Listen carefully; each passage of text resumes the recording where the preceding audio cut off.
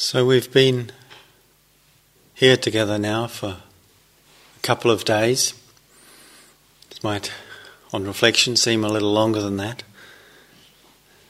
Engaging in practices of awareness and presence and making contact with our experience through the different forms of sitting and moving, of meditation and qigong, walking and standing. And sometimes the question occurs, what are we doing here? What's all this about? Why would I spend my days and my nights? And it seems every moment we're being encouraged to engage in this way. And there are perhaps many ways we could answer that quite reasonable question. Although sometimes when we ask it, it's not really a question, it's more like, wow, this is quite challenging. Why am I doing this? What would be worth putting ourselves into a situation that presents this kind of challenge? Why would we do that? And really, the practices we're engaged in are an invitation to discover a way of being in the world in which there is peace and freedom, and for which it's really worthy of our engagement, our courage, our willingness to apply ourselves as we have been doing here. And in terms of this path and teaching and practice, it's very much understood as a path of wisdom. It's not to say that there isn't an equal place of compassion in it and heartfulness, which we've emphasized and spoken about in different ways. The importance of kindliness and sensitivity and opening to our experience as it unfolds. And yet what we also recognize is that there's a certain transformative potential that comes through understanding the way things are. And it's through understanding the way things are that we are able to harmonize our life with the actuality of how the world is. So far as we don't really understand the way things are, we find ourselves in conflict with, often in collision with. And it's painful, it's difficult, it's confusing. And it seems it takes a while to understand what's going on. Part of this, and I think it's really important to understand, is we don't get it right all at once. It takes us time. There's no instant solution to the situation. If it could be written down and handed out, we would have done it. We'd have all gone home. But it's not like that. We have to learn it in the very grit of our lives. And there's a lovely story, I think, that illustrates how this process works in a simple way, or at least describes it. And it's a story of a Zen student, a Zen meditation student, who'd been practicing very enthusiastically for many years, and finally had the opportunity to meet the senior master of his tradition, and the student was very happy. It was a great honour and a privilege, and he only had a short interview and the opportunity to ask just a few brief questions. So he came full of sort of anticipation, excitement, and just a little bit of fear to the master. And she was sitting there looking at him, very still. And he came to her and he said, "Master, can you tell me, what's the most important thing to develop, to cultivate?" And she looked at him, she said, discernment, good judgment. That's what you need to develop. He said, "Oh yes, thank you, of course. Good judgment, yes, to make good decisions, of course." She said, and then he said to her, "Okay, how do I develop good judgment?" The Zen master looked at him, she said, experience. "Oh, experience, of course. How do I get experience?" Bad judgment.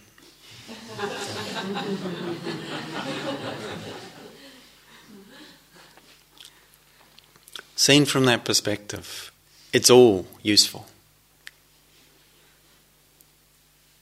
And so, even when we think we're not learning, we are learning. If we take the attitude that that's what we're here for, it all becomes part of that. Even when we're struggling and we're not quite sure why things are the way they are, or how to respond most usefully to them. The willingness to learn is really one of the most fundamentally transformative and potent qualities we bring. And so there's a real encouragement here to pay attention to our experience, because it's through the very stuff of our life that we do this learning. It's not book learning, it's not ideas learning. As I said, it's not something we can just tell each other and know out of the words. It's got to be in the lived experience. And for the most part, why it's hard, why it's difficult to really see clearly what's happening here, is that we tend to skim over the surface of experience very quickly, and we tend to form conclusions about what's happening based on sometimes the skimpiest or scantiest evidence or information.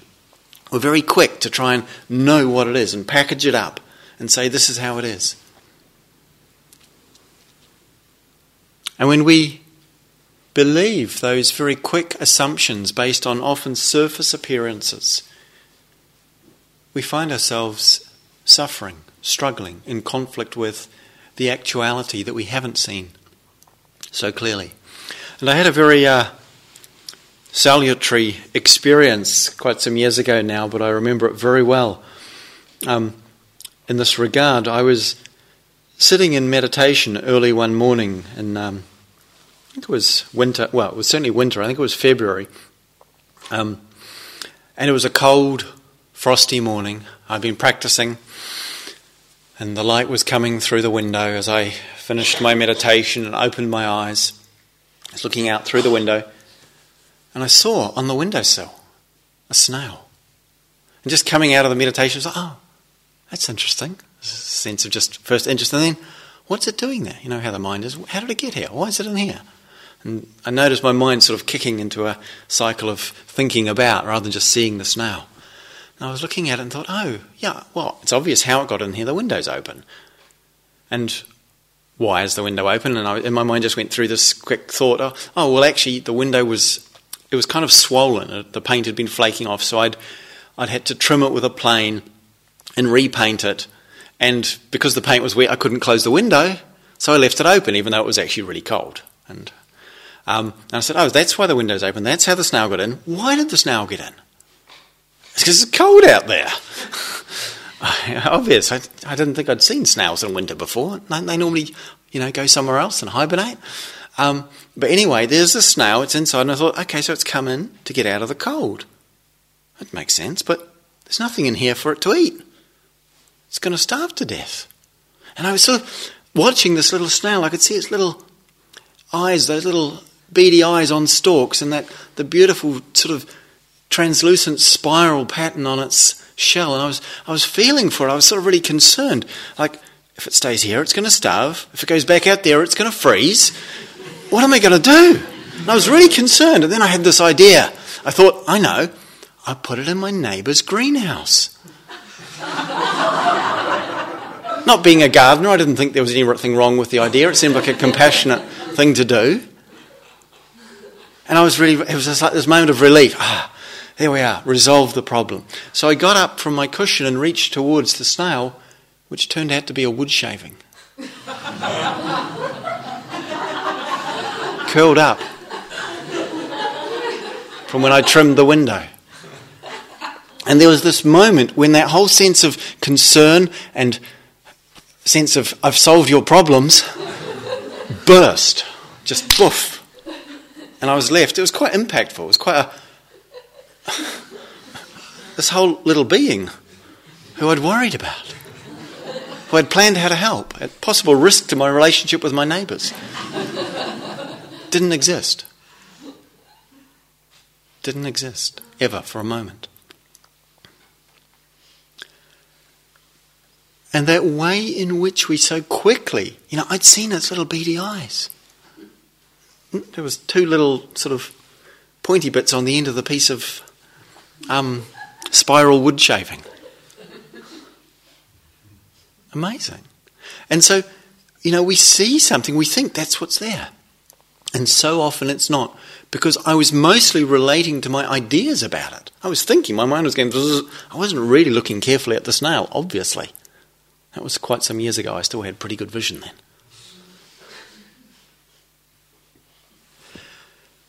And this is something that the Buddha spoke about for us as a really important area to attend to look and see how it is that when we just very quickly pay attention, we don't really pay attention, when we just sort of skim over the surface of experience, imagining that we know what's going on and what we're looking at and how to respond to it, very often we're out of sync with the reality.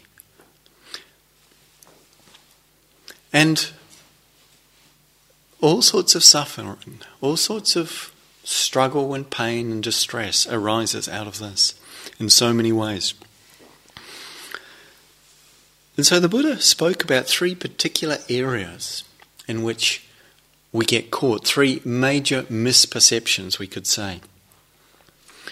When we don't understand what's happening in these areas, we get entangled with our life, we collide with the reality, which is other than as we imagine it to be, often. And the first element of this, which is a common and familiar theme of Dharma teachings, and many of you will know well from this, is that the experiences we encounter, we very often tend to relate to them as if they're permanent, when in fact they're changing and impermanent.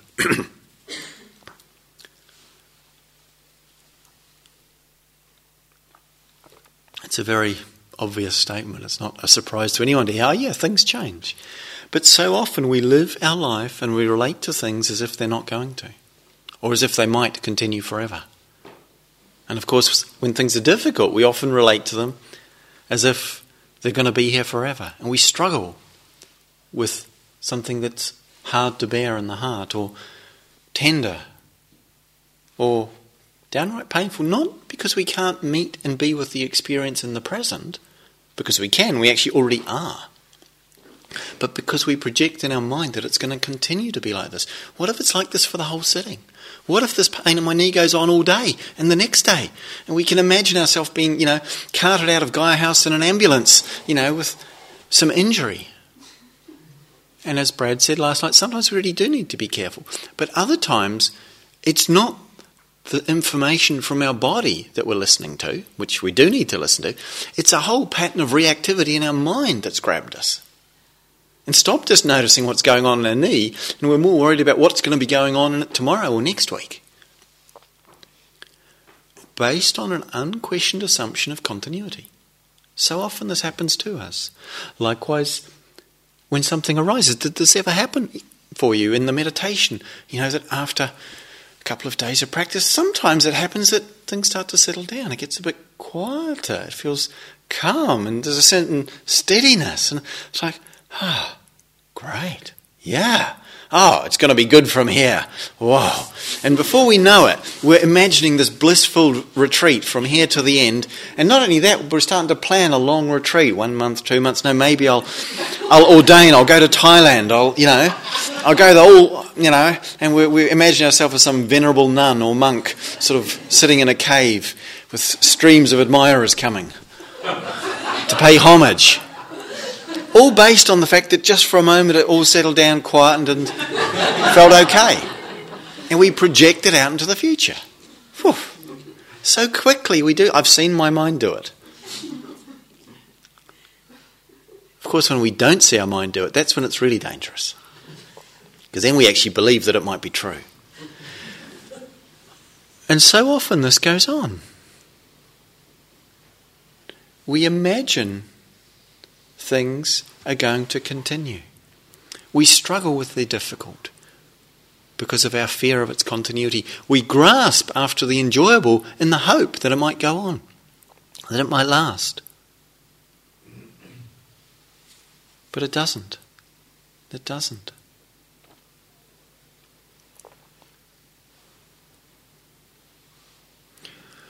When we give attention to the present moment, when we take a little time to settle, to steady, to focus, to really make contact, we start to see that things are changing. We start to see that experiences are coming and going, that what we even call our breath is a whole flow and ripple of separate, changing, flickering, dissolving sensations. That a movement in the Qigong isn't a movement, it's a flow of tiny little movements, each of which are made up of many more little moments of experience, each of which are different. And we tend to kind of make things into something solid because we don't see that they're changing. They're constantly changing. Everything around us is in flux, in flow.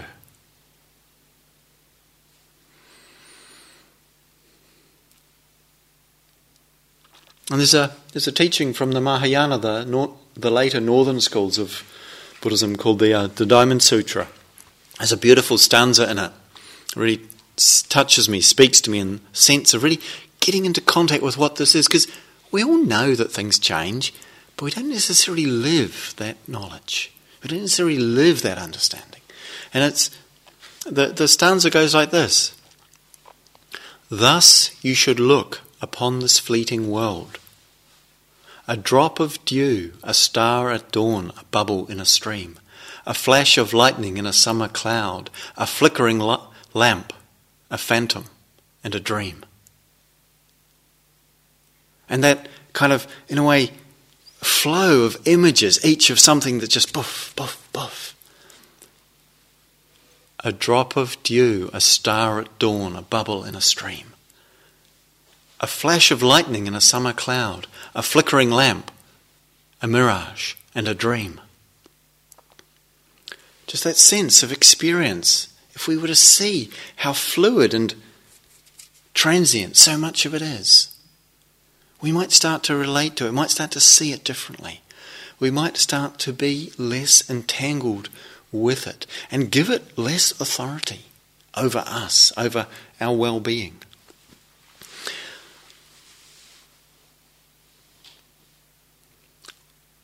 And we might start to sense what would be the most useful and appropriate way to engage with it. Because when we start to see this, what it suggests to us is that it doesn't make sense to hold on. It doesn't make sense to grasp on, to experience. Even the things that we love, that are sweet and beautiful and precious in this life, are also moving and changing. We can't hold on to them. But that doesn't mean we turn away from them. It doesn't mean we don't allow ourselves to be touched by them. It's important that we do. But as William Blake said, he who binds himself to a joy does the winged life destroy. He who kisses the joy as it flies lives on in eternity's sunrise. Beautiful teaching. Beautiful teaching. That sense of when we take hold of something that gives us joy, it's like we destroy its aliveness. The winged life is destroyed. It's like our grasping squeezes the very dynamic aliveness out of that which we love or value or appreciate. But when we can allow ourselves to kiss the joy as it flies, like make contact with something beautiful. And that sense of to kiss, it's like there's an intimacy of contact there and a vulnerability when we kiss something. When we allow ourselves to be with or to inhabit that way of meeting experience. To kiss the joy as it flies. It's moving. But we don't need to hold on to it because that openness, that vulnerability, that intimacy with what is beautiful and lovely, rather than trying to take hold of it and crushing it, that actually releases it to be what it is. And it releases us to live on in eternity's sunrise. It's the dawn of the timeless that Blake is pointing to. She who binds herself to a joy does the winged life destroy. She who kisses the joy as it flies lives on in eternity's sunrise.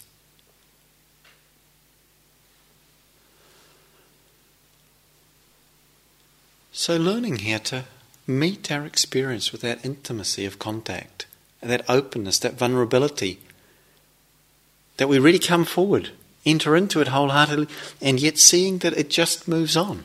and flows and changes. And this morning is different or was different than this afternoon or this evening or tomorrow will be. And so too each moment and experience. Learning to let it go. Learning to let it be. It's useful to understand the distinction here. Letting go is more useful in relationship to those things we grasp hold of. When things are difficult, it's more useful to let them be. Because letting go, we tend to think, well, they should go away, shouldn't they, if I've let go of them? And so we're subtly pushing away when we say letting go. It's let it be. It's in its own time, it will move on. It's not up to us.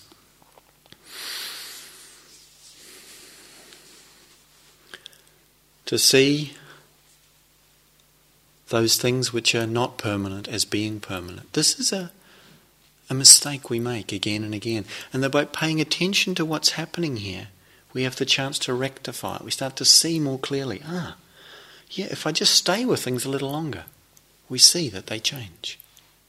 If we freeze them into an image in our mind and relate to the concept, well, the concept stays the same, because we're not actually relating to the experience anymore.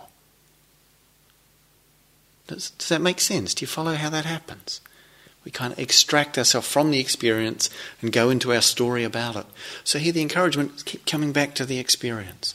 Keep coming back to the experience.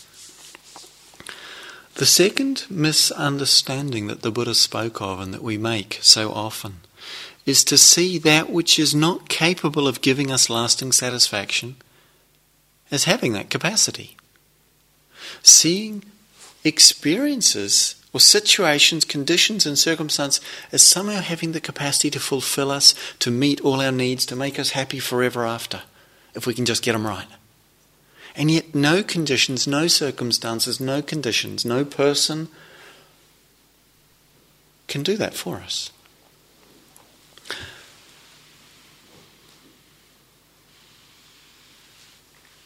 Things keep changing. They don't have the capacity to give us that. And yet something in us is very deeply wedded to the hope of that possibility.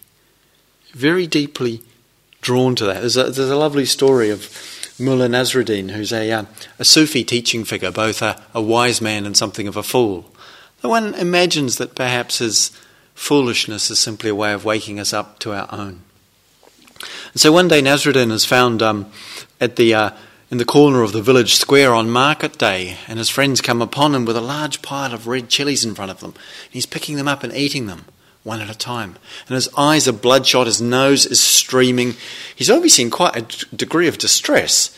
And they come up and say, Mullah, what are you doing? And Nasruddin looks up, he says, I'm eating these chilies. Picks another one up and puts it in his mouth. And his whole body shudders with the obvious distress and pain of this red-hot chili.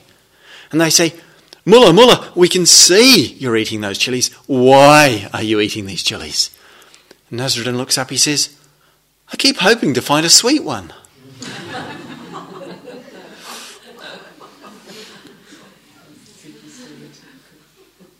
Something touching in that hopefulness, the innocent sort of sense of maybe the next one will be different. But at a certain point we have to stop and ask ourselves if all the experiences, all the things that we've had or made contact with or been touched by or been involved with, for all their value and perhaps sweetness, if they haven't at this point already brought us to a place of lasting satisfaction, is it really valid to imagine that having more or better versions of the same kinds of things is really going to do that for us? That, maybe a better meditation than the last one, or a nicer set of clothes, or a better partner, or job, or house, or car, or all that. We can it's fine to enjoy such things. It's appropriate to, when we have the good fortune to have such things. But to imagine that they're going to fulfill us, they're going to do it for us, they don't. Things don't do that. They don't have that capacity.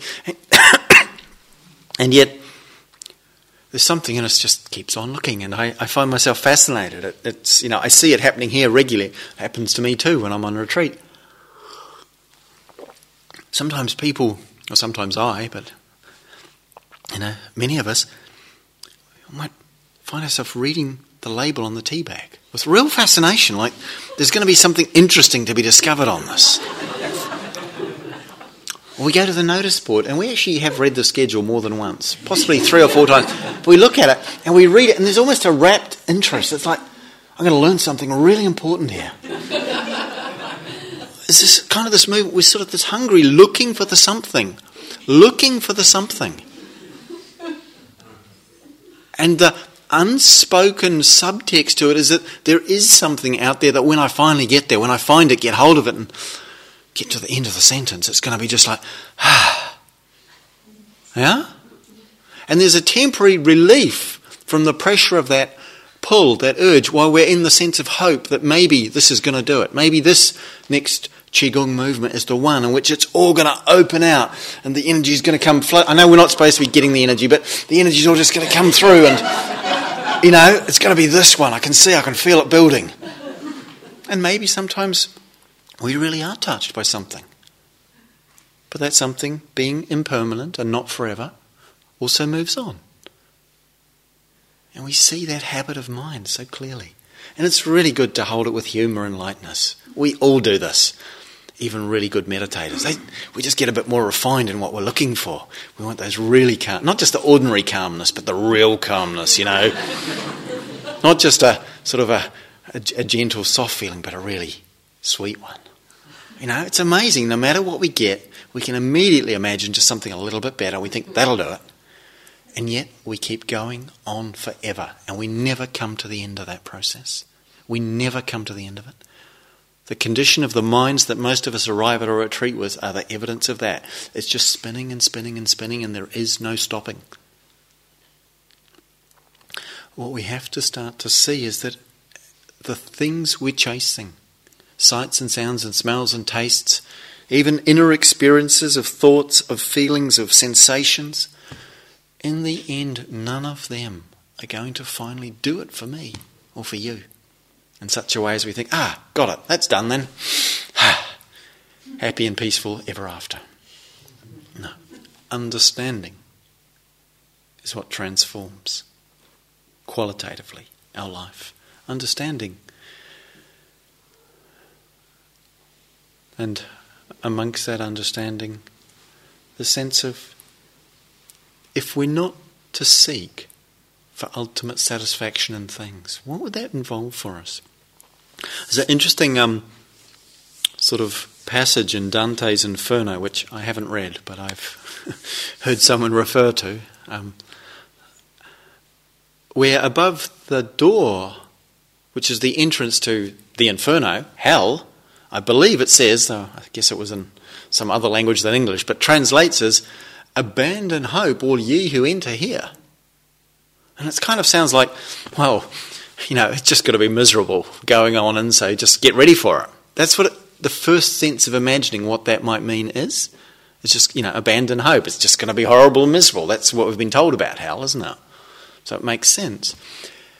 And yet it might be that those are the instructions for how to actually most optimally be in the condition that one is entering here. It might be that it's not such a horrible, cruel punishment that's being meted out to all these apparently bad people, but that actually it's the instructions. So how do we live in a world that's constantly changing, that's not in our control, and that we can't easily find lasting satisfaction in it? Because things don't last, even the good things. Abandon hope isn't about somehow becoming, it's hopeless, or now I should be sort of miserable. It's more about, don't project the sense of hopefulness out away from where you are into things or objects, but actually turn back to the sense of where you are. It's like abandoning hope leaves us here. Hope always takes us into the future, but it never escapes from the fear that travels with it. Hope for one thing comes together with fear of its opposite. Can't be parted, like two sides of a coin. And the effect of that movement of hope and fear, whether the fear leads, but underneath the fear we're hoping it's not going to be like that, whether the hope leads, but under the hope we're fearing the opposite, whichever way we go out, what happens is we leave here. And that is the greatest loss of our lives.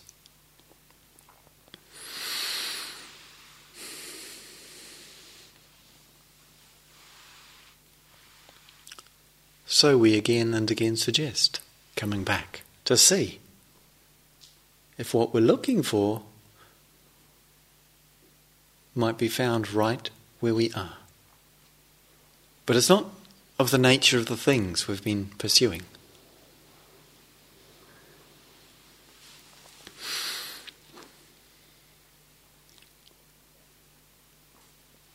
Understanding that experiences cannot give us lasting satisfaction, we start to turn towards what is it that's having these experiences then?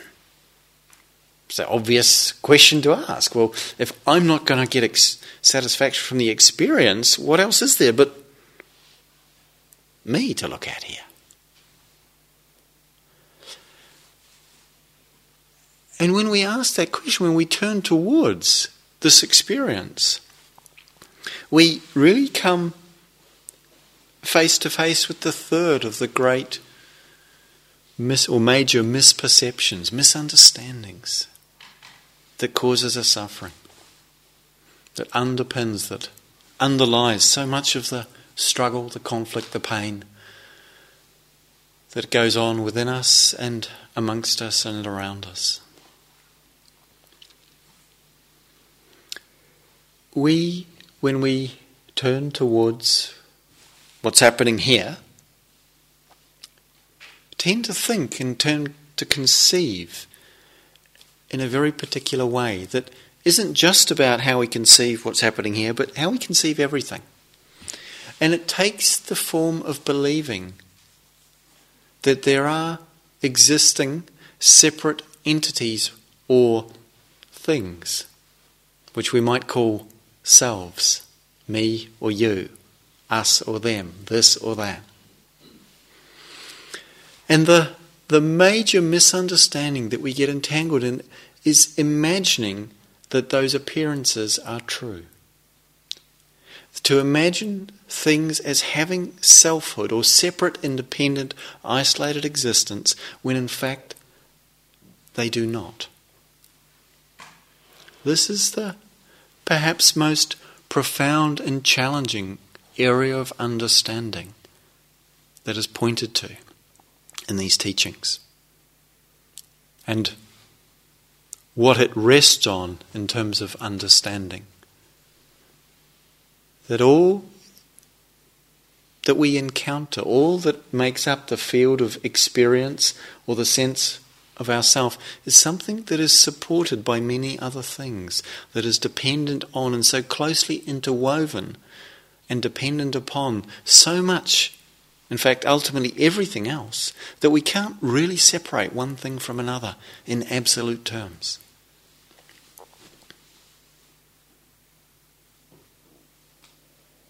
Now this, as an idea, as a concept, is sometimes quite hard to get a handle on. We might think, what's he talking about? Him over there, to me over here. That doesn't make sense, because it's pretty clear. It seems like I'm over here, you're over there. I'm not arguing with that. But what happens if we start to examine this experience that we so take for granted as representing that sense of personal, individual, independent, separate existence? What if we start to examine what's actually going on here? Looking at this heart, mind, body process, there are sights, sounds, smells, tastes, touches, body sensations, and thoughts. That's what's happening. Nobody in this room or anywhere else has ever had an experience of something that wasn't one or a combination of those. That's what we experience, all of us, as human beings: sight, sound, smell, taste, touch, and thoughts. And what we call emotions is a mixture of usually thoughts and feelings in our body. Sensations, essentially, that affect us in certain ways. So they're within that field. And if we look, we can notice them, we can be aware of them, and hopefully we are, at least some of the time here, since that's what we're encouraging ourselves to be aware of, we start to see, there's the breathing, and then there's a sound, there's a sensation, and there's a thought. Well, I wish I didn't have that sensation. I'd rather have some other sensation. Okay, it's a thought. We see there's a capacity we have to know all of this experience, to be conscious of it. But often behind or woven through what's going on is a sense of a story we're telling ourselves, that it's me who's having these experiences. It's me to whom this is happening. It's me who will be subject to it in the future and was in the past, to this flow of sight, sound, smell, taste, touch, thought that's just flickering through consciousness. And sometimes we hook onto one and it seems kind of more solid and real, but I'm sure you've all had the experiences, I certainly have, of being really in a very solid pattern of thinking, and then at some point you realise, actually, it's a complete story. And it just dissolves, just as the snail. It didn't even disappear. It was never there to disappear. One just suddenly saw the reality of, that was constructed, created, fabricated, unreal. And these experiences that are happening are changing all the time. The more we pay attention, the more it stands out how much they're changing. The more we're unconscious and asleep, the more it appears that things are quite steady, fixed, stable, reliable. This is challenging. It's not always what we wanted to hear. And so there's a certain attachment to staying in a semi-conscious state of not really seeing the flux and fluidity, the vulnerability and the evanescence of what we call our life. And we're not in control of it. As people have said and mentioned, one of the frustrating things about meditation is our mind doesn't do what we tell it to. We try and get it to be quiet and it doesn't. We tell it to be nice and it gets angry. All sorts of ways in which we see that even this most intimate part of what we imagine to be me isn't in my control. What do we make of that? How do we relate to and understand the significance of this? It's not just evidence of, failure at meditation. And it's absolutely no failure. It's really an important thing to see that our mind doesn't do what we tell it. That we say, watch the breath, and it thinks, no, I want to tell stories. I'd really rather think about something that's painful. If it was up to me, it wouldn't do it at all. But clearly it's not up to me. It does that sometimes. It scares me.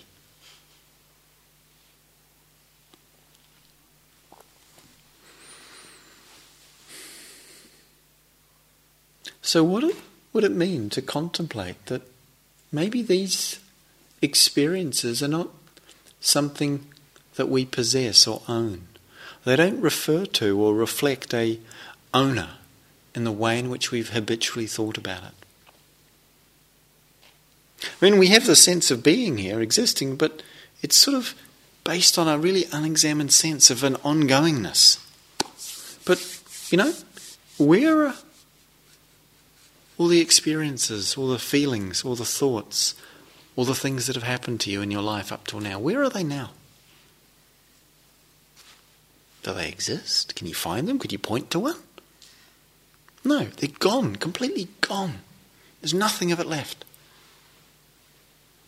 The very physical tissues of this body are gone from what they were 10 years ago. There's hopefully a few brain cells and maybe a few sort of crusty bits in the bones that stay pretty steady, but pretty much the rest of it's gone, and will be again in less than 10 years actually, but that's kind of, it changes. And the inner life, likewise. Now where's the mind that you had when you were 10 years old? We might have some feelings associated with it or memories arising from it, but they're just happening now. And, where's the body and where's the thoughts and feelings and experiences you're going to have, which we tend to mostly assume we are going to have in the future? They're not sitting in a cupboard waiting for us somewhere to pick them up, take them off the hanger and put them on. They don't exist. They're not there. Yet somehow we persist in a kind of cosy imagination that it's all out there, waiting for us to get to it. And when we get that, it'll have a little label on it, a little sign, so we know that, this is mine, it's not somebody else's. I don't get my brother's ones, or, something like that. One of my, workmates. I want to get the ones that are for me. It makes no sense, and yet at some level that's what we do. That's how we imagine there's this kind of projection of past and future that gives us a sense of ongoing continuity and locates us, it seems, as something or someone who's having all of these experiences. But these ideas and beliefs we have about who we are just ideas, beliefs. The images and the roles, the stories that we tell ourselves, they're just stories. The functionality of our life when we do something, whether it be tying our shoes or eating some food or performing some complex task. These things happen, yes, of course. And yet, when we add to it a sense of me in a way that's separated from the world, in a way that imagines that somehow I'm over here and everything else is over there. When we add that to it, and it's an addition, it's something we do in our minds, we feed into, we reinforce, or in fact we create, but we've been doing it so long we believe it's already there, the sense that there is a world here of discrete, separate events and people and things.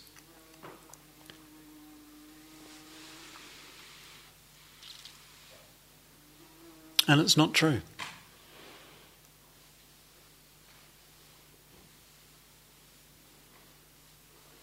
So, we're asked to contemplate what this might mean. One of the ways it shows is that often the things that are most intimate or important, we realise have their own life. There isn't something or someone separate from them, called me, in charge of making them all happen in the way we imagine. And the analogy that one of my teachers used, which I really enjoy, is a bit like going on an ocean journey in a sailboat, and you're steering into the wind and you're working with the sails, and there's the currents and the storms and the calm, but after a while you realise that a lot of the time the boat doesn't really seem to be going where you were pointing it or trying to make it go. Does anyone have that kind of experience in their life? I was trying to go this way and I went that way. And so after a while you start wondering, okay, I'm working really hard at this, but what's going on? And so the sailor goes down under the deck and has a look in the mechanics of the equipment, and he realises that the steering wheel isn't attached to the rudder. I mean, steering this way. Why isn't it going this steering? Well, sometimes it is going this way. It must be working. But it was never actually the person at the steering wheel determining the direction. It's a little bit scary. But to a large extent, that's actually how it has already been for much of our life. And what tends to happen is we put a lot of pressure on ourselves to somehow steer the boat in a certain direction. It's not to say we don't have an influence over what's going on. Of course we do. But the sense that we're not really in charge of it in the way we imagine. If we see this, if we understand this, then we can really start to release a lot of the pressure we put on ourselves, the blame and the judgment we often put on ourselves for the fact that things didn't work out the way we wished them to. That often leads us to conclude somehow that it's my fault, that I did it wrong, that the boat went that way and it's because I must have been lousy at steering. No, it's just that we don't have a steering wheel attached to the rudder. We can move the sails around. That makes a difference. But there's a lot more going on than the bit we're inputting. And in that metaphor, of course, it's the wind, it's the currents, it's the water.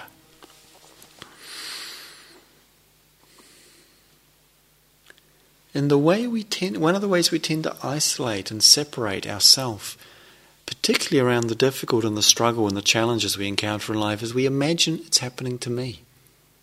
As if over here where it's happening, and I'm not saying it's not happening, but as if it's happening over here and it's not happening over there. Nobody else is having that experience, and yet the reality is that we all experience things that are really difficult, painful, at times. The Buddha spoke of birth, aging, sickness, death as the things the body is subject to that are really hard. He spoke of grief, sorrow, lamentation, and despair as things we encounter in the hearts, and we all encounter these. He spoke about being associated with what we dislike, being separated from what we like, and not getting what we want. And these things are difficult experiences that we have, with our minds, essentially. And we all recognise those experiences. There's something universal about suffering. When we see that, it connects us. It starts to show us that actually there's commonality here. When we keep it quiet because we think it's wrong, it shouldn't be happening, it's not supposed to be that way, which is often what we imagine or believe, then we feel very isolated, separated, disconnected in our bubble of struggle or challenge or fear or pain. And it seems to reinforce a sense of being separate with me and my pain. If we start to see and if we hear and if we recognise how prevalent this is, that we all encounter this, that it's part of the nature of what's here. It's not all of what's here, because equally there is beauty. There is preciousness, there is love. There are many wonderful things in our lives too. But those too also aren't somehow separate. Those qualities we notice when we're in contact with them more easily and obviously lead to a sense of contact, of connection, of feeling a more porous sense of what we imagine this experience to be. And what happens is we pay attention more carefully as we really feel more deeply into the experience, is the sense of solidity that's born out of either not paying careful attention to or reacting very strongly against what's happening, to take hold of or to push away. That as that starts to soften, there's a certain porousness, a fluidity that we start to experience, that we start to sense, in which the sense of experience and the thing we're experiencing starts to be revealed as an interactive process rather than an event happening to an observer or an object encountered by a subject. There's actually something dynamic and alive happening in which those encounters are revealing a relatedness rather than a separatedness.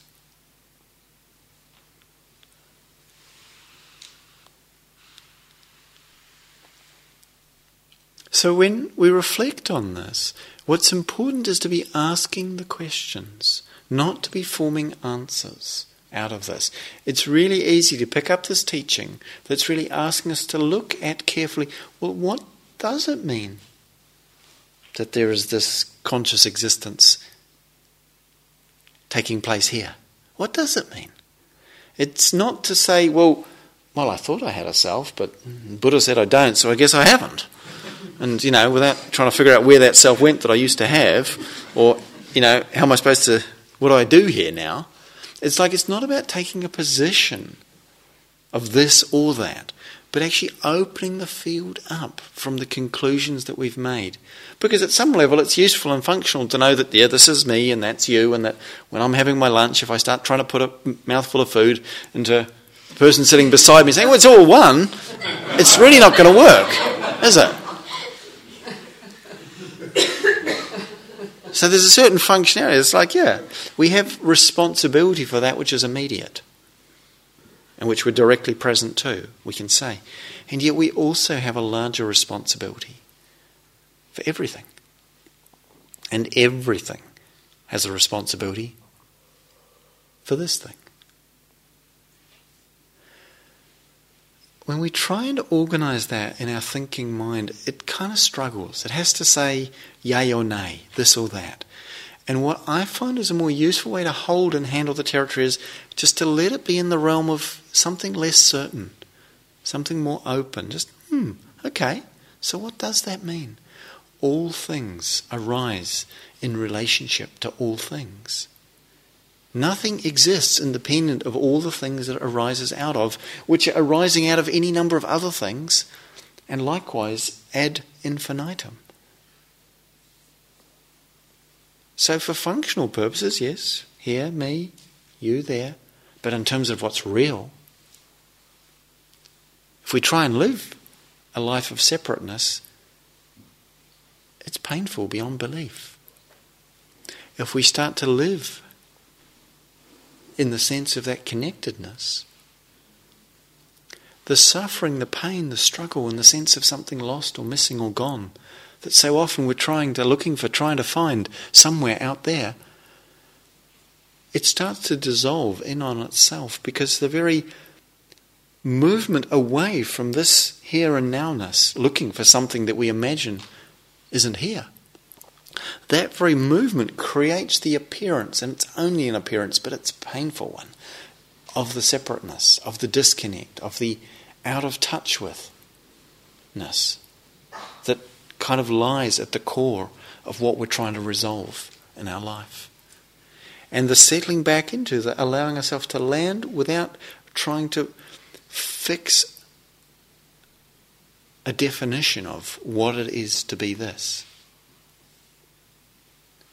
That is simply conscious, awake, present, knowing and sensitive, responsive, alive. We can use all those words and we see they're kind of open. There's no conclusion to be formed, and yet we're not left without a way to speak about what's happening or a way to engage with what's happening.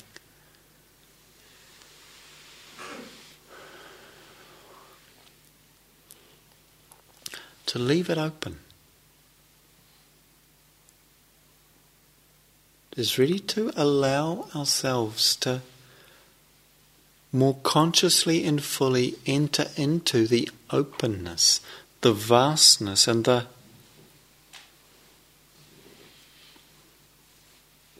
freedom and peace that's right here. That doesn't take away from the need to take care of things in the world, but that actually allows everything to be seen in its rightful context and to begin to make sense.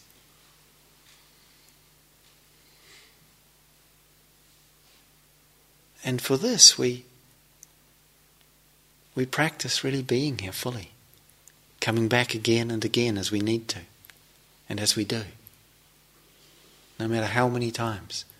Because right here in the very midst of it all, for all of its challenges and confusions at times, this is the life that we're looking for, the truth that we're yearning for, the peace and the freedom that in our heart of hearts we love. And something in us knows that, or we wouldn't be here. And something in us doesn't quite yet know that fully, or we wouldn't be here. So here we are.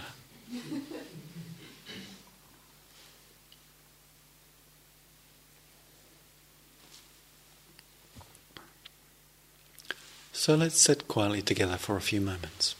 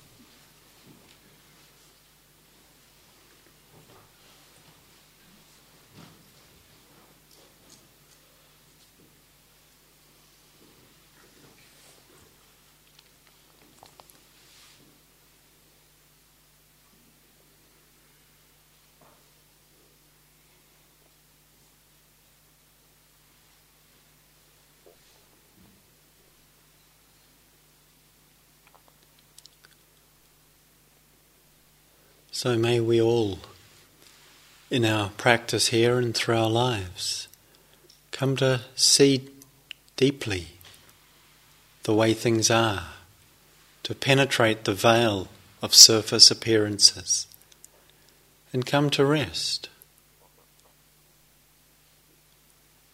in the truth of life, at peace and in freedom, for our own welfare and for the welfare of all beings.